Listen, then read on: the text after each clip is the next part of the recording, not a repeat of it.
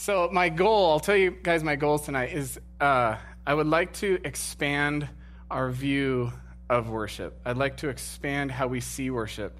And getting even deeper into that, I'd like to expand our view of music and singing specifically.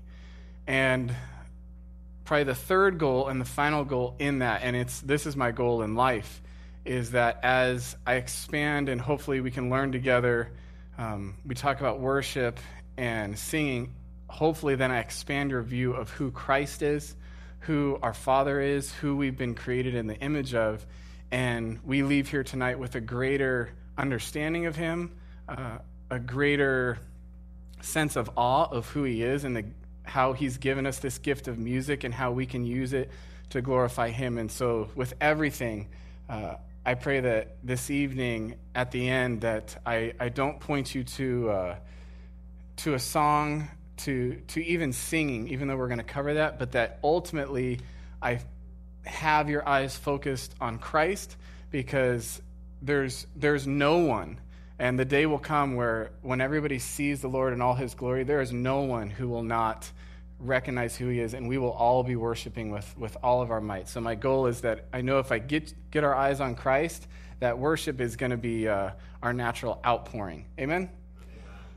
Cool. So before we get into it, I desperately need the Holy Spirit to empower me to speak tonight, that I have something worth saying. I have no interest in babbling for 45 minutes. And so I am in desperate need of the Holy Spirit, and you all are in desperate need for him to empower you to hear. So before we go any further, let me pray for us, and then we'll dive in. Lord, thank you for this evening.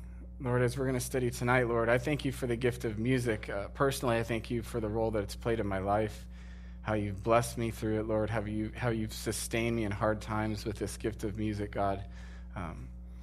Lord, I enjoy it so much, and it's awesome how something I love so much, you've given a gift that we can give back to you. Lord, my desire tonight is not to speak from me. Holy Spirit, I fully trust you right now. Would you use me as your vessel to speak? Lord, would you equip everyone here to hear? And God, as a family, would you equip us to grow and stretch and take next steps together, Lord, that we would be a tighter family, God, that we would be unified by what you're going to show us today in music, Lord, and not separated. But God, we would find unity in music, Lord. So be glorified, be lifted up. My goal tonight, Lord, is that you are praised, that all eyes focus on you, Lord. So I trust you. You've proven faithful, and I know you're good, God. So I ask you speak through me and glorify yourself. In Jesus' name, amen. Let me read you a quote from Martin Luther, who was an adamant fan and proponent for music and for worship. He says, "Music is a fair and lovely gift of God, which has often awakened and moved me to the joy of preaching. Music drives away the devil and makes people gay. Next, after theology, I give to music the highest place and the greatest honor. I would not change what little I know of music for something great. Experience proves that next to the Word of God, only music deserves to be extolled as the mistress and governess of the feelings of the human heart. We know that to the devil, music is distasteful and insufferable. My heart bubbles up and overflows in response to music, which has so often refreshed me and delivered me from dire plagues." I can relate to that so much, as music has walked me through hard times, music has been in rejoicing times, and I think we can all relate to that similarly. I remember when I was still at Living Oaks as a youth leader, my wife and I, Katie, we were driving 6 kids up to, I think it was Hume Lake, it might have been another camp, but we're driving 6 kids up, and if you've ever been a driver for a youth camp, you know that the one thing you don't want to do, and I was unwise and I did this, you don't want to hand over controls to the radio.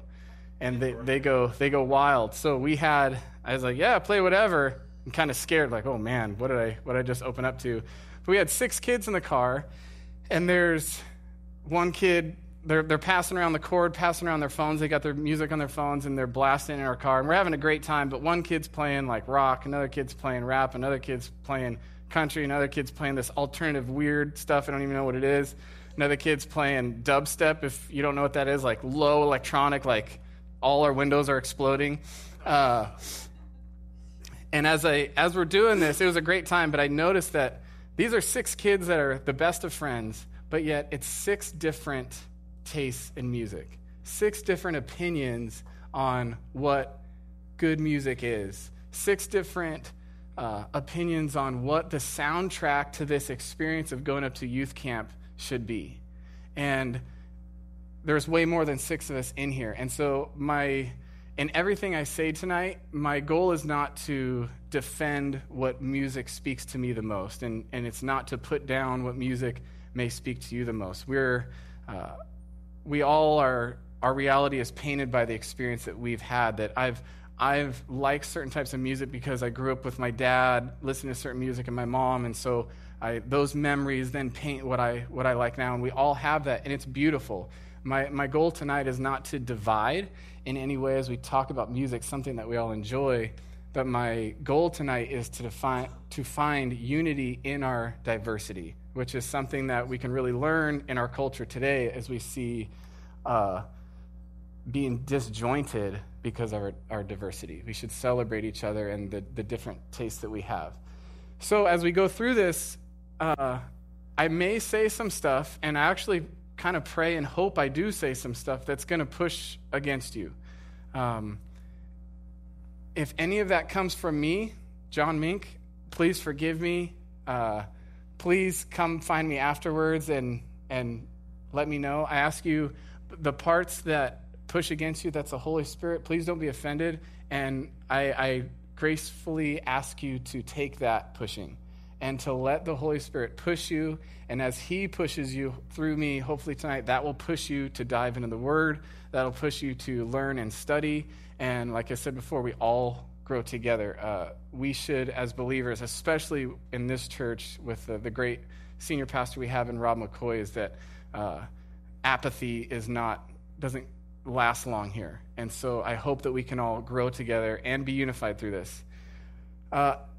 If we're going to, amen? Are we all good with that? Yeah. All right, cool.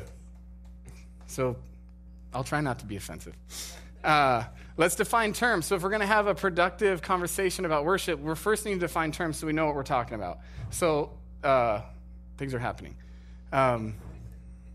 Is it the kids? All good.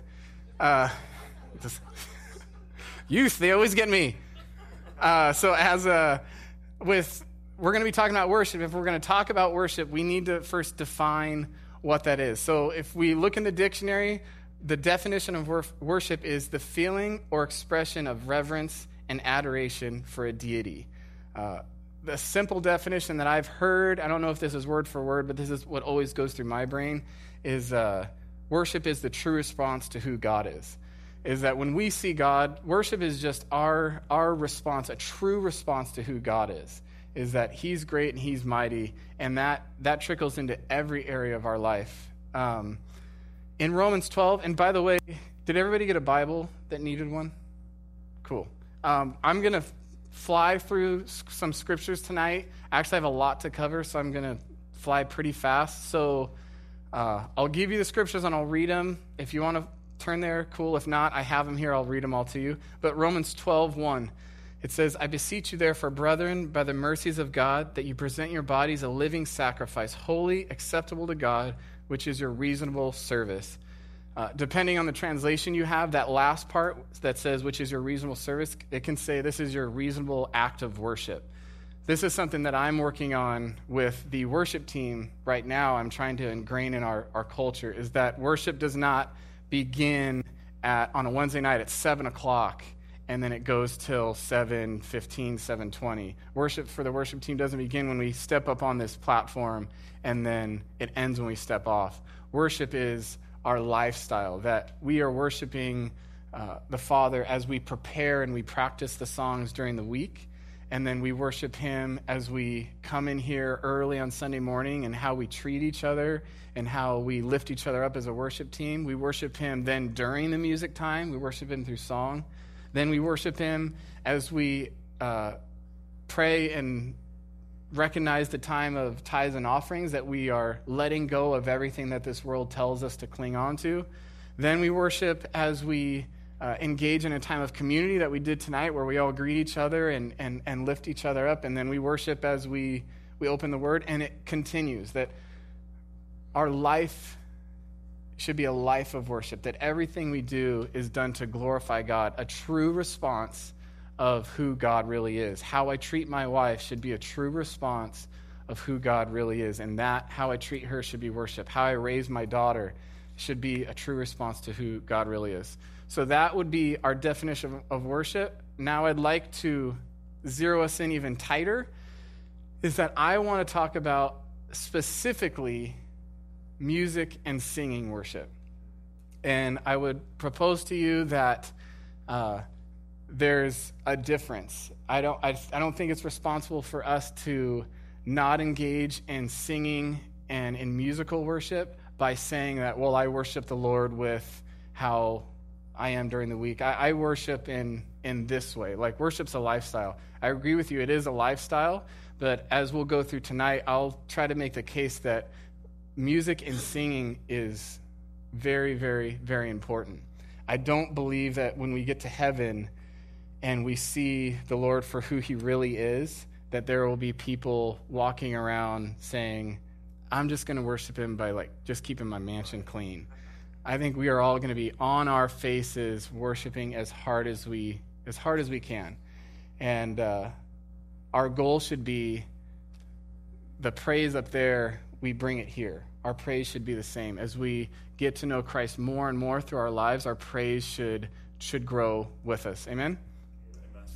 So, as we focus specifically on music, I would propose to you the question, why do we sing? Why is it that on any Sunday morning, any of us could go to any church in the area and walk in and there's instruments, that there's a band singing, that there's music going on? Why don't we have prayers that we memorize and we all come in and for maybe 5 minutes, 2 minutes, we all just recite prayers together? Have you thought about it? Why do we sing?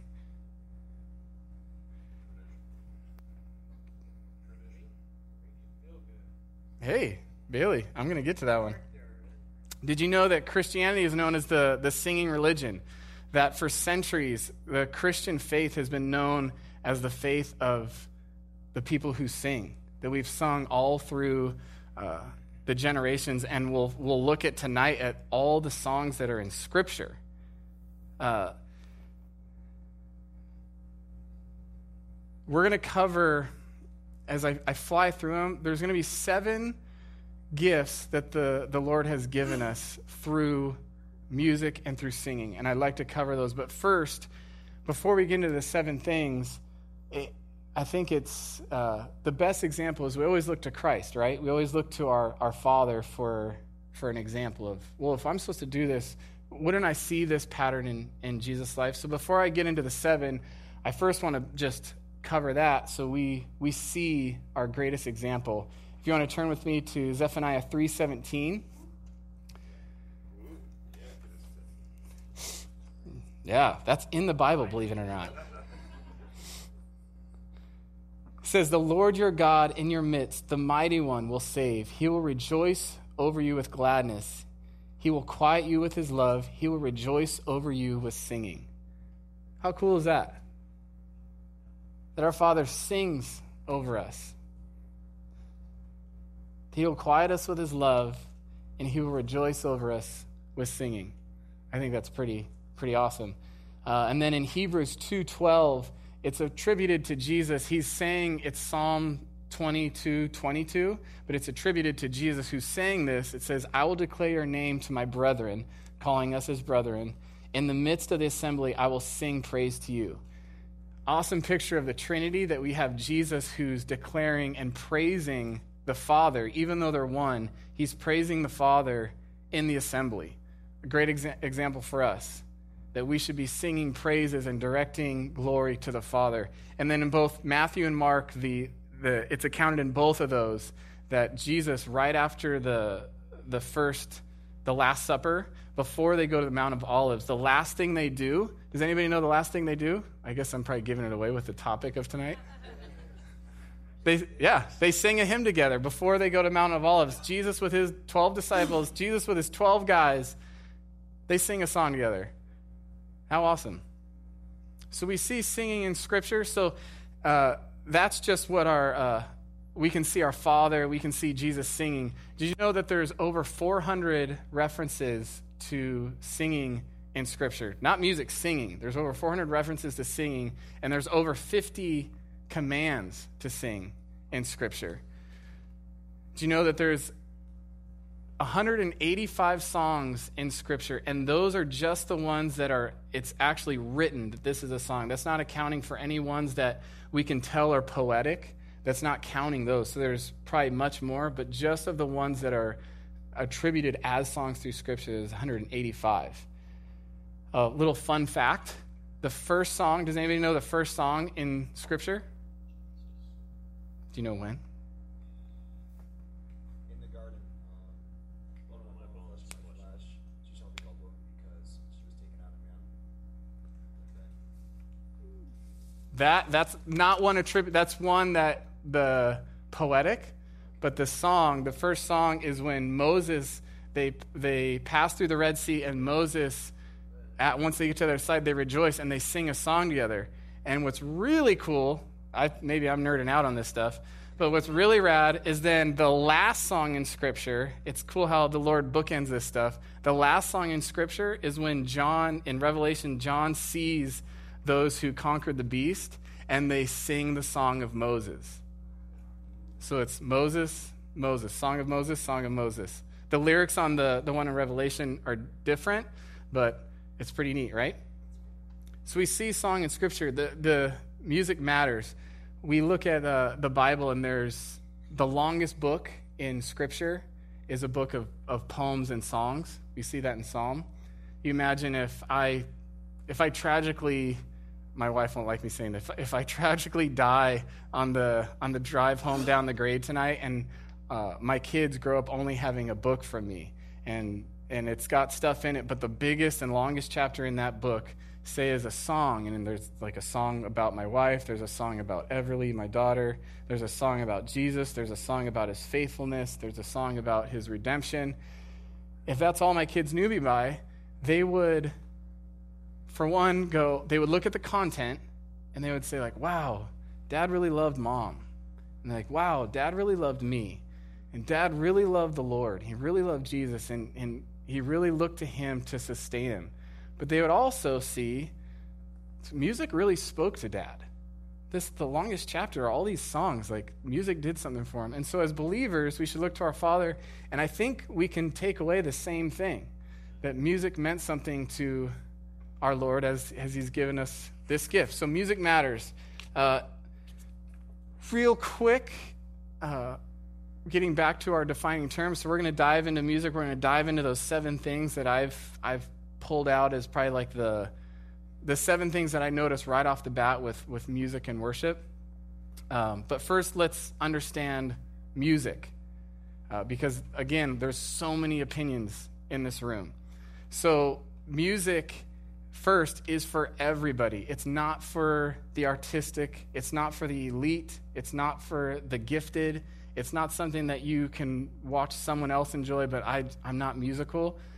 It doesn't work that way. Music is common grace. It's given to all of us. It's unbelievers enjoy music. Everybody enjoys music. Now, we can abuse it like anything else in common grace. We can abuse it, but it's a gift that we've been given from creation that we all can enjoy. So don't sell yourself short and think that, well, I don't play anything and you don't feel like you have a good voice. Music is for everybody. Music, and this is where I definitely geek out on this, is music is it's organized sound. So if this is the spectrum of what we can see visually, then this is the spectrum of what we're actually able to hear audibly. Our ears can hear far more than what our eyes actually can see. And you'd probably think it's different, but it's not. We can hear from, sound is measured in waves, so we can hear all the way down from 20 hertz, which is really low, and to where we hear roughly all the way up to 20,000 hertz. That's the spectrum of frequencies that we can hear. So what happens is let me pull this over here because I'm going to be using this tonight. I hit this guy. This vibrates. This is like the pebble in the puddle. This is then hitting the air molecules, causing all the air molecules to move. It's going out to all of you. That's going through the air. It hits your eardrum. That goes into your eardrum, translates that, goes to your brain, and it tells you, John just hit a low guitar string. That's what you're hearing. So that's all of sound, and everything is encompassed in that frequency range that I was told you about. Does anybody know, is everybody familiar with what white noise is? So white noise, Dave knows. Here, Dave, let me, if you want to bring this down a little bit and then bring it back up. So I want you to listen to this and tell me what it sounds like to you. This is white noise. Ocean. What else? Give me other adjectives. There's no wrong answer. Yeah, totally. Totally. Yeah. Anything else? Anybody have anything else? Feedback from outer space. So awesome. Dude, Bailey, he is. Yeah, to me, it's, I think all those work. To me, it sounds like, I don't know, like this. I think like the TV static thing, it sounds kind of chaotic. This, to me, is the first thing that points me to Christ, where music points me to my Creator, is everything you've ever heard and everything you ever will hear was in that. That's every frequency that your ear can hear. My voice is in there somewhere. Everything you've ever heard is in that. And I think the Lord, we know our God is a God of order, and we know our God is a God of creation. He's very creative. Everything that was made by the Word, which is Jesus. And I think he's given us this opportunity where you have almost this chaotic thing, and then he's given us the ability and the creativity to make structure out of that. And from that, we get symphonies, we get songs, we get voices. Everything you've ever heard has come out of that. And it's allowing us to reflect him in putting things in order and being creative, which is so cool. I think it's on purpose that the Bible didn't come with a CD of all the music that's supposed to accompany the Psalms. I think he left it open for us that, hey, like, create, be creative. I've given you this gift, be creative.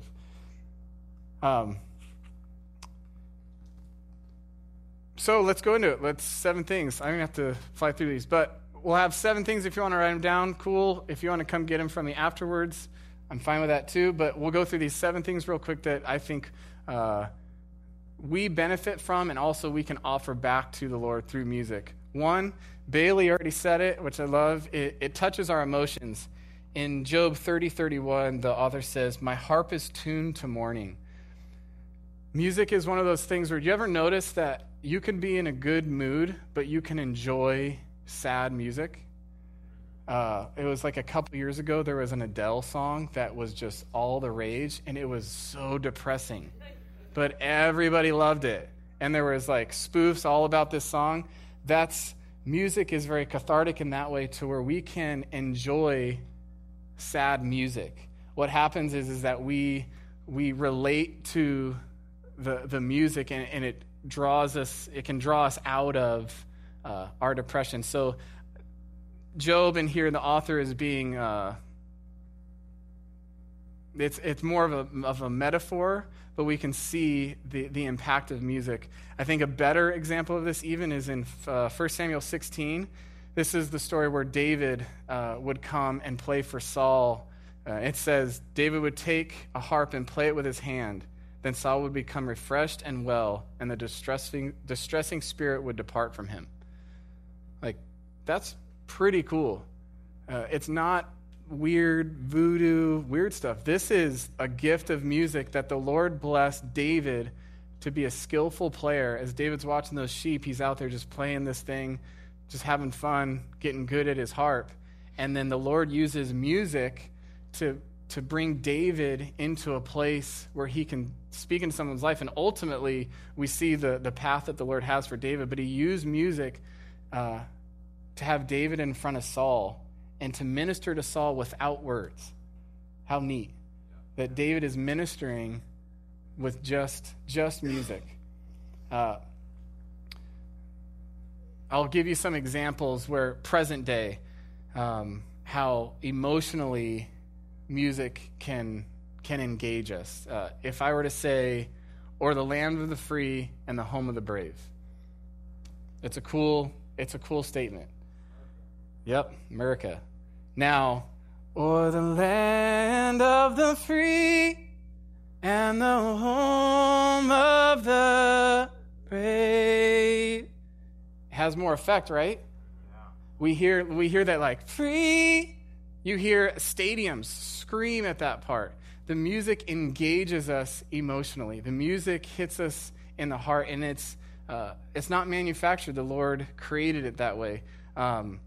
You also think of the words to Amazing Grace. Amazing grace, how sweet the sound that saved a wretch like me. I once was lost, but now I'm found. Was blind, but now I see. Beautiful. But amazing grace, how sweet the sound that saved a wretch like me. I once. Do we identify with the saved a wretch like me? The way those notes go up, it's like, yeah, that's me. I was a wretch, and he pursued me, and he redeemed me. The music speaks to us. I can even give you an example how we can mismatch them. We did tonight. How can I keep from singing your praise? Now, watch how disjointed I can make this just by manipulating music.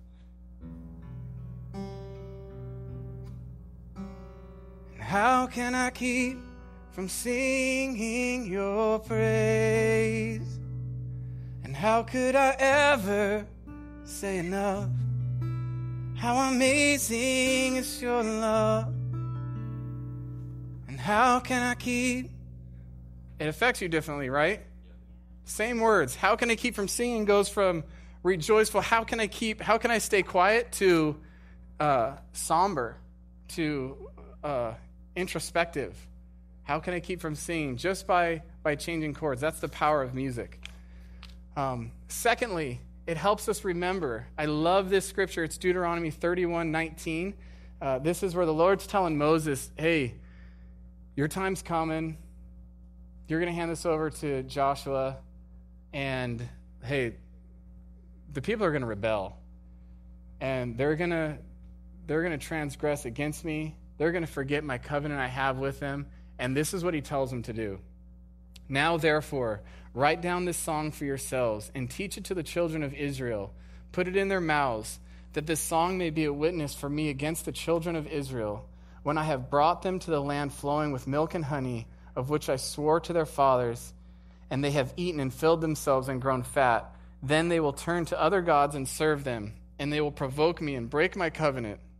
Then it shall be, when many evils and troubles have come upon them, that this song will testify against them as a witness. For it is not to be forgotten in the mouths of their descendants. For I know the inclination of their behavior today, even before I have brought them to the land of which I swore to give them. Therefore, Moses wrote the song the same day and taught it to the children of Israel. That through everything they were going to go through, the Lord said, hey, teach them this song, because as they're just rebelling, as they're going away, as they're running from me, the thing that's going to be ringing out over and over that's going to testify against their actions is this tune. This tune's going to be going through their head, just witnessing to him, telling them, like, this is the true God. The Lord has given us song that we can remember. We can remember his truths. we all know, I don't have any examples because I don't think there would be any specific song that would witness to all of us, but you all know that when you hear a certain song, you can transport kind of back to the time and place you heard that song. There's a special song for you, whether it was your first dance at your wedding, there was a song playing when your kid was born. For me, one of them is my mom loved to listen to oldies on our drive to the beach, so whenever she listened to K-Earth 101, and so whenever I hear oldies, I think of the beach and I think of my mom. That's music does that to us. It's like these time stamps in our life that we can use, and it causes us to remember. That's why we see Moses as they go through the Red Sea, they sing. It's marking a time like, look, the Lord was faithful here. Let's remember this. The Lord was faithful. And how are we going to remember this best? Let's write and sing a song right now. Let's do it. It helps us remember. I've experienced this recently in my life with my dad with Alzheimer's, is that he recently passed out, fell, hit his head on Monday, so I had to go to the ER and he had to get CAT scans to make sure he's fine. He's totally good. He's back in the home. Everything's fine. But when he was getting restless, his favorite artist growing up, we wore this guy out, was Stephen Curtis Chapman. We played Stephen Curtis Chapman constantly. And so while he's kind of squirming as they're trying to get an IV in him, I just put Stephen Curtis Chapman on my phone and set it next to his ear. And my dad just calms down. You can see his fingers tapping to the beat. It brings us, that's affecting my dad, whose brain is just jumbled up right now. It's still music reached through and grabbed him. It causes us to remember. We use it. The world uses it. Da na na na na na na. What does that make you think of? Yep, Twinkle Twinkle Little Star and ABCs. We use songs to teach our kids.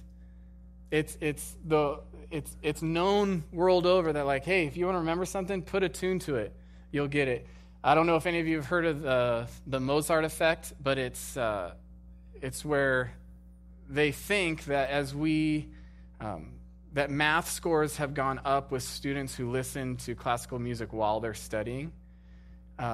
There's even studies that have shown that the brain of people who engage in music regularly is more symmetrical.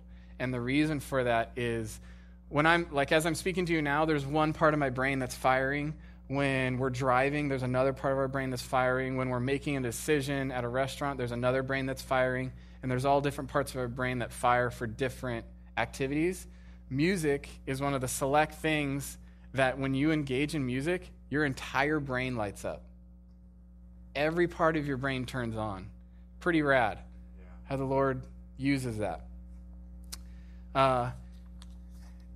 So my challenge in that it helps us remember, and this is just definitely a worship pastor moment for me, is if you guys notice on Sundays or Wednesdays, you rarely see him up here. Maybe once in a while you will, but I really try to have the worship team not have charts or music in front of them.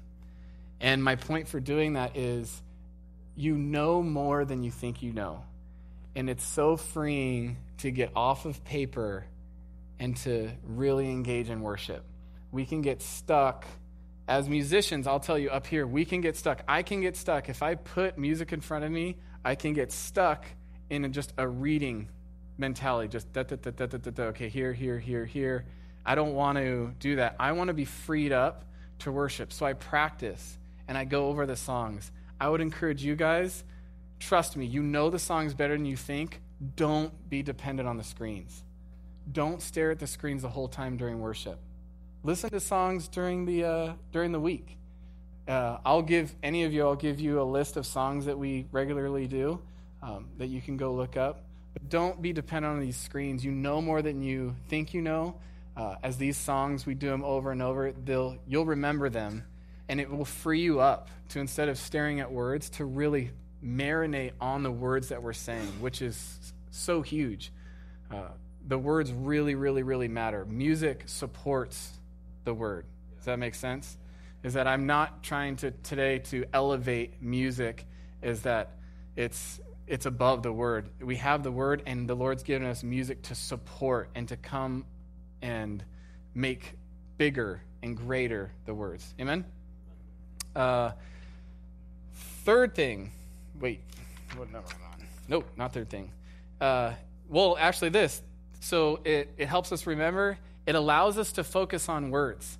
So just as I was doing before when I said Amazing Grace and then I sang it, in music we're not only bound to melody, but we're bound to time. So if that's our tempo, if that's our meter, then it allows us and it causes us to draw outwards. If I were to speak the same way we sing, you would think there was something wrong with me. Amazing grace, how sweet. You're like, whoa. But as we sing, it's beautiful. It allows us to marinate on the words that we're singing. It also allows us to be repetitive. One conversation I seem to always find myself in is when someone's talking with worship with me, and I'm trying not to vilify this as I say it, is that I'll get a common complaint. Let me just say that a common complaint with contemporary music is that it's so repetitive. It's just like the same thing over and over and over again, which I totally get. But my pushback is you look at songs in Scripture, very repetitive, very repetitive. You see songs in Revelations that these angels are singing over and over and over and over and over again a few words. When we see the Lord for who he really is, the complexity of our words doesn't mean anything. It's a heart condition. As we sing, holy, holy, holy, holy, we can sing holy for eternity because that's what he is. We're not wowing him with our language, with the just how how cool. I think it's awesome that we have a lot of cool words, but repetition isn't bad. Another example for you, if I were to say, be glorified, be glorified, be glorified, be glorified, you would then think, wow, he has a stuttering problem. But another gift of how music helps us is then, be glorified, be glorified, be glorified, be glorified, be glorified in the heavens. Beautiful, right? We can sing that over and over and over again, and it instead of the words feeling repetitive, at least to me, they get stronger and stronger with meaning the more I say them. Be glorified, be glorified. And the more I sing it, the more impact it has on my own heart. So it allows us to focus on the words. So it touches our emotions, it helps us remember, and it allows us to focus on the words. Fourth, it unites us. Ephesians 5:18-20. And do not be drunk with wine, in which is dissipation, but be filled with the Spirit, speaking to one another in psalms and hymns and spiritual songs, singing and making melody in your hearts to the Lord, giving thanks always for all the things to God the Father in the name of the Lord Jesus Christ. And again, Colossians 3:16. Let the word of Christ dwell in you richly in all wisdom, teaching and admonishing one another in psalms and hymns and spiritual songs, singing with grace in your hearts to the Lord. Teaching and admonishing one another with songs. Like we learn through psalms and hymns and spiritual songs. He's telling us to, as we focus, our focus through worship is the Father. Our focus is Christ, that we look to Christ. But he's created music in a way that it's not this individual him and him alone. We do it corporately, and we're blessing each other. There is a horizontal unity that's happening as we vertically fix our eyes on Christ and sing to him and unite through melody and through lyric that we're all singing together. We are becoming united, teaching and admonishing one another as we're singing songs of truth, to where I'm standing here and the person next to me, I'm going through a really hard time just trial after trial is happening in my life, the person next to me is singing, I will look up and I will look back and see that you are faithful. I look ahead believing that you're able, Jesus, Lord of all. And that witnesses to me like, yeah, I can look back. I can see that you're faithful. I can look ahead. I can believe that you're able. And this person who is glorifying their Father is teaching and admonishing me, who is strengthening me. It's our responsibility, I would go as far as to say that, it's our responsibility as believers that when we come to worship, during the time of worship, that we not waste it. That every voice in here matters. It matters, our worship. It matters to not only the Father as we should be jumping at the opportunity to worship him, but it matters as we witness and teach and we admonish our brothers and sisters who we're here with to sharpen and to encourage. Amen? We see the unity in, again, I just keep trying to bring it back to real world scenarios where we see it even outside of the church. You go to a baseball game, 7th inning, what's happening? 7th inning stretch, and what does everybody do? A whole stadium of strangers, whole stadium of people who don't know anything about each other, will never meet each other probably ever again. Everybody stands up together and sings a song together. And there's like this whole stadium of camaraderie. Yeah, take me out to the ball game. As you guys everybody sings that together. It's unifying. You also see it you walk into a restaurant, and again, full of strangers, and all you have to tell a server is you just have to say, hey, it's so-and-so's birthday. And what happens? It triggers like, we're going to sing a song. And so then they go and get all the servers, and if the restaurant is full of cool enough people, the whole restaurant will join in singing a song to you or your friend as they unify. It's very unifying. We can even go further. Singing or playing music is proven to stimulate the brain hormone oxytocin. And oxytocin is known as the truth molecule, the trust molecule, or the moral molecule. And it says it helps us bond with others, and it increases our feelings of generosity and trustworthiness. Hopefully that doesn't ruin it for you. I'm not saying that the Lord can operate outside of the chemicals and the natural reactions that we can find with science, but I think it's awesome that He's created everything. That the Lord, that to me doesn't disprove anything. That proves to me that there's a God who is purposeful, who knew, like, look, I created music, and I'm going to create this chemical reaction that when you engage in music with your brother, that chemically there's a reaction that happens that you bond together. How neat is that? That we can bond together through music. So we have touches our emotions, helps us remember, allows us to focus on words, it unites us, and encapsulates our theology. Gordon Fee said, show me a church's song and I'll show you their theology. I think that's a very, very, very true statement. As I was saying before, words matter. You could walk into a church and you could know by the lyrics to their songs that they sing their theology. You could know that if every song is us-centered, is pointed at us, you better believe that church is man-centered, that is looking to man, that the goal in life is what God can do for me. I try my best to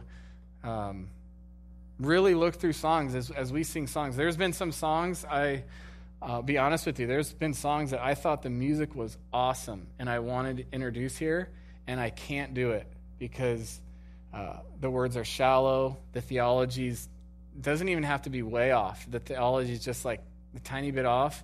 And to me, I'd rather write an original song that I know is sound, that's birthed out of here, than compromising doctrinal truths that we're singing and declaring together.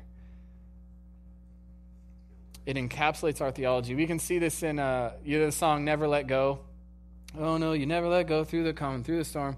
That points us straight to Romans 8, where it's neither death nor I'm convinced that neither death nor life nor angels nor demons nor height nor depth or anything else can separate us from the love of Christ. That points us to that, where we have Jesus Messiah, Jesus Messiah, name above all names, blessed Redeemer, Emmanuel, the rescue for sinners, the ransom from heaven. It points us to our Redeemer. It points us to Romans 5:8, that God sent his Son in the midst of our sin, that he would show his love for us then, that he's our Redeemer. He's a rescue for sinners. We see it in that song, Mighty Warrior, that we sing. Our God, a mighty warrior, you're a consuming fire. In victory you reign. We triumph in your name. That it's only through Christ, that we can't intellectually get somewhere, that victory comes through us. We only achieve victory through the name of Christ. We triumph in his name and in his name alone.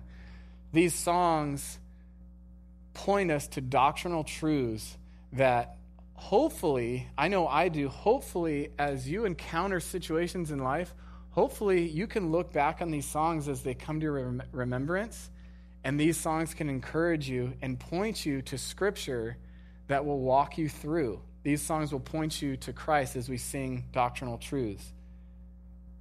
So we've got touches our emotions, helps us remember, allows us to focus on the words, unites us, encapsulates our theology, and then number 6, which I think is the biggest one, and this should be our goal in everything in life, is it glorifies the Father. Alan Ross, in his book, Recalling the Hope of Glory, says, if we even begin to comprehend the risen Christ in all his glory, or faintly hear the heavens choirs that surround the throne with their anthems of praise, or imagine what life in the presence of the Lord will be like, then we can never again be satisfied with worship as usual. We will always be striving to make our worship fit for glory, and we always will be aware that our efforts, no matter how good and noble, are still of this world and not yet of that one. I remember having a conversation with Pastor Brett. We were surfing out in the water, and this was the topic of our conversation, just talking about worship and engaging the worship and encouraging the body to engage in worship. And we both landed on this exact quote: if we just got a glimpse, if we had a glimpse of Jesus, it'd be over. You couldn't get anybody off the ground. We would be on the floor worshiping. If we got a glimpse, it says in here, if we just got a little bit of the sound of the angels singing in heaven, we would fall on our faces. Our goal should be to bring the praise and the glory that's happening in heaven to earth, and we should try our best. And even though we'll never achieve it on this earth, we should go after it. We should go get it. Psalm 96 says, "Oh, sing to the Lord a new song. Sing to the Lord, all the earth. Sing to the Lord, bless his name. Proclaim the good news of his salvation from day to day. Declare his glory among the nations, his wonders among all peoples." He's saying, glorify the Lord. Yeah, he's singing, but the point of that is like, hey, sing to him. He's worthy. Psalms 47 says, "Oh, clap your hands, all you peoples. Shout to God with a voice of triumph. For the Lord Most High is awesome. He is a great king over all the earth. He will subdue the peoples under us and the nations under our feet. He will choose our inheritance for us, the excellence of Jacob, who he loves. God has gone up with a shout, the Lord with the sound of a trumpet. Sing praises to God, sing praises. Sing praises to our King, sing praises. For God is the King of all the earth. Sing praises with understanding. God reigns over the nation. God sits on his holy throne. The princes of the people have gathered together, the people of God, of Abraham. For the shields of the earth belong to God. He is greatly exalted. I mean, listen to the heart in that. It is everything about that is pointing to our Redeemer, is pointing to the one who saves, is pointing to our Savior, that he is worthy. Sing praises to him. Sing praise. Repeats over and over. Glorify him. Sing praise. He's worthy. Our worship should glorify the Father. And if there's any one of those 5 things before that, if there's any one of these 6 things that you would take away so far, is that praise and sing to the Father because he's worthy. See him for who he really is. As we go back to our definition of worship, a true response to who God really is. Ask the Lord. If you struggle with worship, if you struggle with singing, which I get it. Don't let me shame you at all. Like, I get it, but don't stay the same. Ask the Lord, Lord, would you show me more of you that you would cause praise to forever be on my lips. Would you cause me to see you more of who you are, that my reaction would be to glorify you, to lift you up, that I wouldn't be restrained by feeling intimidated by the song or be intimidated by my voice, but Lord, that my reaction would be to glorify you because you're worthy, and I want to worship you that way. The Lord will walk you through it. He'll stretch you, and he'll help you, and we'll all grow together, and this church will be a church of praise and of worship, of songs, and we can resemble this verse of sing praise to our God, sing praises. Amen? Amen. And then, okay, I have time. Okay, so lastly, I'm close. I was wondering how my time was going to work out, and I think I'm okay. Lastly, and this one I want to hang out on just for a minute because I think it points to present day. It's what we're going through as a community. I think it's what we're going through as a country. So we're going to walk through it a little bit. Praise and worship, music and singing points us to our only source of strength. We see this in Joshua 6:20. We all know the story of the walls of Jericho, that they're marching around and they blow the trumpets and the walls fall down, right?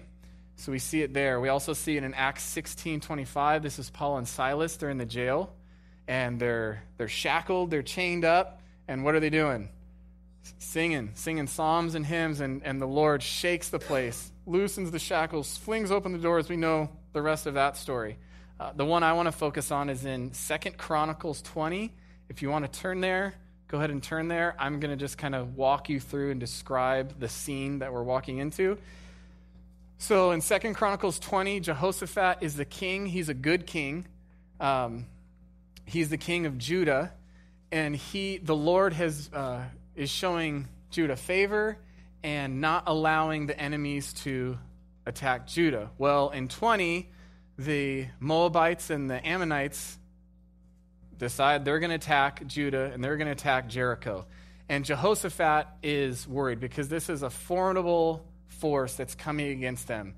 They will not make it through this. These armies are going to come and devastate Judah. So Jehoshaphat, being a good king, goes before the Lord, prays, falls before the Lord, seeks the Lord, and then through Jehaziel, I think that's how you say his name. Anyway, he comes with a word from the Lord saying, hey, Jehoshaphat, don't worry. God said he's got this. You're not going to have to lift a finger. He's going to take care of your enemies for you. And what happens next, I think, is so awesome. Jehoshaphat falls on his face and begins worshiping, and all of Judah has gathered. This is a big deal. All of Judah has come together seeking the Lord because they know they're in trouble. And as Jehoshaphat falls on his face and worships the Lord, all of Judah falls on their face and worships the Lord. And then this one group, the Kohathites, who are sons of Levi, so the Levites, they stand to their feet and with a loud voice start praising and thanking the Lord. Now, the Levites, a quick backstory, in 1 Chronicles, we learn that David appoints certain Levites specifically for praise and worship. He tells them, hey, your thing now, you guys are skilled on your instruments. Your thing is going to be, I want you worshiping and praising. You're going to be the ones who lift up the voices, who praise the name of our Lord and King. That is your job. That's what you do. And it goes through these families as they train each other. And so the Kohathites are descendants of the Levites. So the Kohathites are these Levites that stand up when all of Judah's on their faces. They stand up and they worship. So then the next morning they get up really early. They go out to the battlefield. And Jehoshaphat then makes the craziest decision in the world and puts the musicians. They can see the Moabites and the Ammonites, and then Jehoshaphat looks and he talks to everybody and he goes, okay, you musicians, you're going to go out there and you're going to sing these praises. And you musicians, you're going to go out there in the front and you're going to sing these worship songs. And the front line is full of the musicians. Now, in Scripture, I know I can sometimes, and maybe you can relate to me. Sometimes there's so much distance between when that happened in history and us now that we don't think they're fairy tales, but we fail to, I think, make the full connection that this is real history. Like, this really happened. So if I can try to bring it present day, we just had Sam Blair, a Navy SEAL, speak on Sunday, if you were here on Sunday. So walk with me through this crazy scenario. We're in church here. The world goes haywire. The church is surrounded with people that want to kill us. But Sam and SEAL Team 5 happens to be here in all their fatigues. They've got their rifles, their helmets, their night vision. They're ready to go. And everybody's like, oh man, what are we going to do? What are we going to do? And we look to Rob because they're like, hey, aren't you in charge here? We look to Rob, and Rob goes, okay, SEAL Team 5, you're here. I don't know what to do. Darby, you go out front. And Keith, how about you go out front? Bring your drumsticks.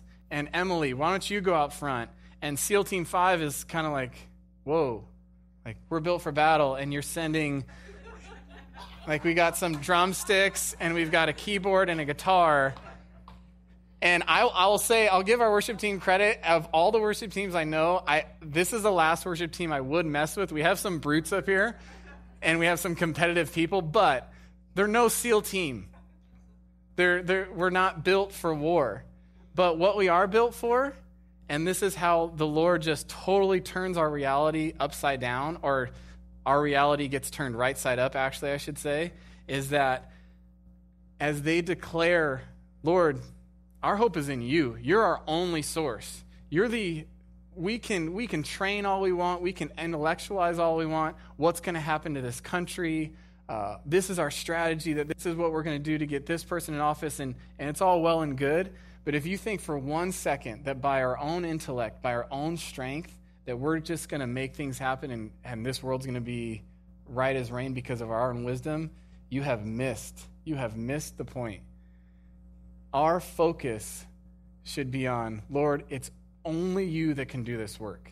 It is only you, Holy Spirit, empowering us that this can happen. We cannot do this on our own. And Jehoshaphat got that. And what's awesome is that it wasn't, they stood there, the musicians stood there, and then when the battle was over, then they were like, hey, he came through. How cool. Like, he actually is faithful to what he said. That's not what happened. It says, as soon as they started praising and worshiping, the Lord sent confusion, and they all turned in on each other and killed each other. It's once they started praising that our praise points us to our only source of strength. We see that with Paul and Silas. We see that in Jericho. We see that in 2 Chronicles with Judah and King Jehoshaphat. So as you encounter trials in your life, as we're going into this time where our culture seems divided by color, where we're going into this crazy election and we're identifying as a certain party, and it's just like division just seems like it's getting greater and greater and greater. I confess myself, there's times where I go, man, how do you, I can't even have a productive conversation with somebody because the division is so great. It's so heated. But then I look back and look, no, Lord, in a moment, you can change a person's heart. In a moment, you can redeem somebody. In a moment, you can cause the enemies, the ones in this world that are causing division, you can cause them confusion, and in a moment, you are in control. You have your way. You're my source of strength. And as I keep my eyes on you, he's going to take care of it. Amen? So he's our source of strength. So quickly, it touches our emotions. It helps us remember. It focuses us on the words. It unites us. It encapsulates our theology, and it glorifies the Father. Now, in all of this, let me tell you, you don't have to be a good singer to engage in this. You don't have to be a good singer. Probably the biggest hurdle that I would say we run into, I thank the Lord that I'm blessed that he's making me musically inclined, where I enjoy, but I totally understand that how much I enjoy music is not the same as some of you, but having a good voice does not matter. My daughter, Everly, just started humming and picking up that Daddy sings a lot and that we have a lot of music going on in the house. And so when she's laying there on the changing table and going, just humming through stuff, my response is not, what are you singing? Those aren't even the right words. My response has never been like, what melody is that? Like, stop. Your voice, I don't think that. What do you think my response is? It's like, it's quiet everything, like quiet, quiet, quiet. Do you hear her? She's singing. She's singing. That's what our Father does. We gather here on Wednesday nights, on Sunday mornings. Hopefully you're doing it throughout the week. Throughout the week, you can pick any song you want to worship to at all. If you don't like the songs that I do here, you have a whole week that you can do whatever songs you like to worship to. But the Lord goes, hey, they're singing to me. They're singing. And you can think you have the worst voice, and the Father is just going like, that is beautiful. I love it. My kids are singing. Do you hear them? They're singing to me. They're glorifying me. I love it. It's beautiful. He enjoys it. You don't have to be a good singer. I love this statement. Your sacrifice of praise does not hang on your skill, but on the sacrificial work of Jesus Christ. Your praise, the amount of praise that you can give the Father, is not on your skill. I am not equipped. I don't praise better than anybody. I don't praise better than someone who absolutely cannot sing. My praise isn't somehow better. It has nothing to do with our skill.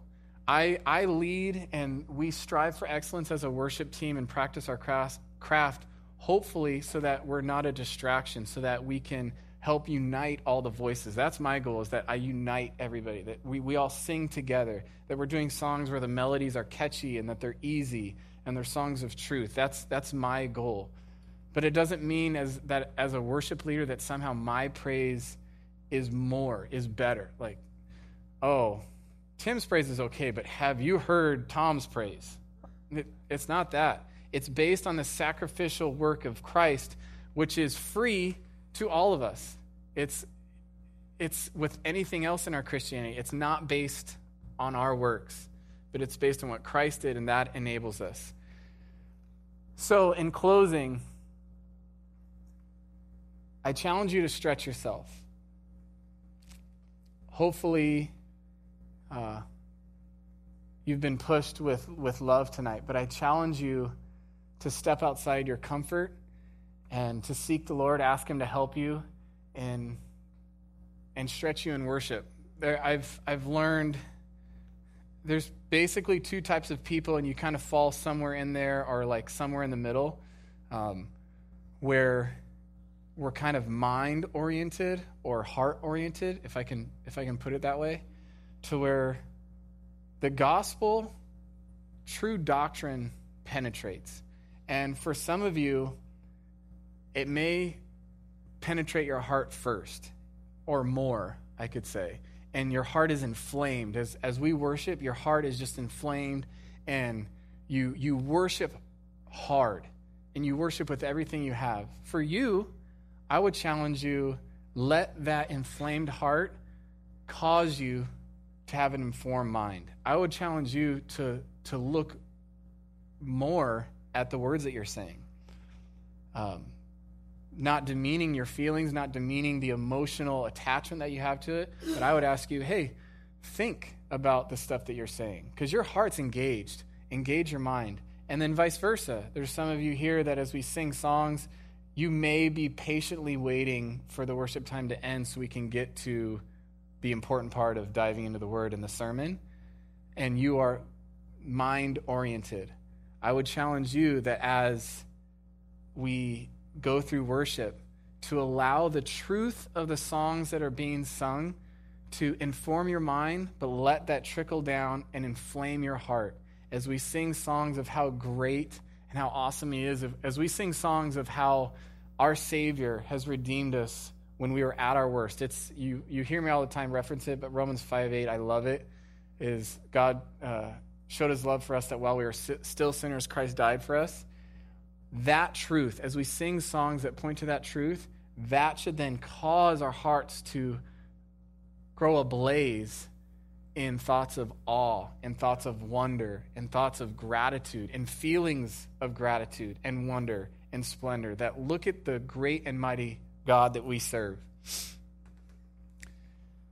So, in closing, we have 10 minutes left. I pray tonight that we all got something through it. I pray that the Holy Spirit spoke through me, and I genuinely pray that we as a body never become apathetic or complacent with the place that we're at in worship. I pray that the Lord continues to grow me as a worship leader. I continually ask him to raise me up to a better worship leader, that I can bless and lead you all better.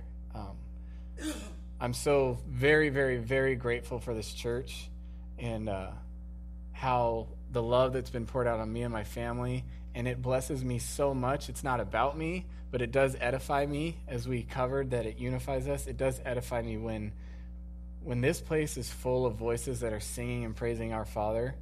It's beautiful. It is truly, truly, truly beautiful. And so I encourage you, if you feel like you can't sing, press through it. It might be uncomfortable. I totally get it. But come on, we're not called to a life of comfort. What about Christianity is comfortable? What about it says, hey, just do what feels right? Nothing. So I can't think of a better way to use our last 10 minutes. Let's sing together. Amen?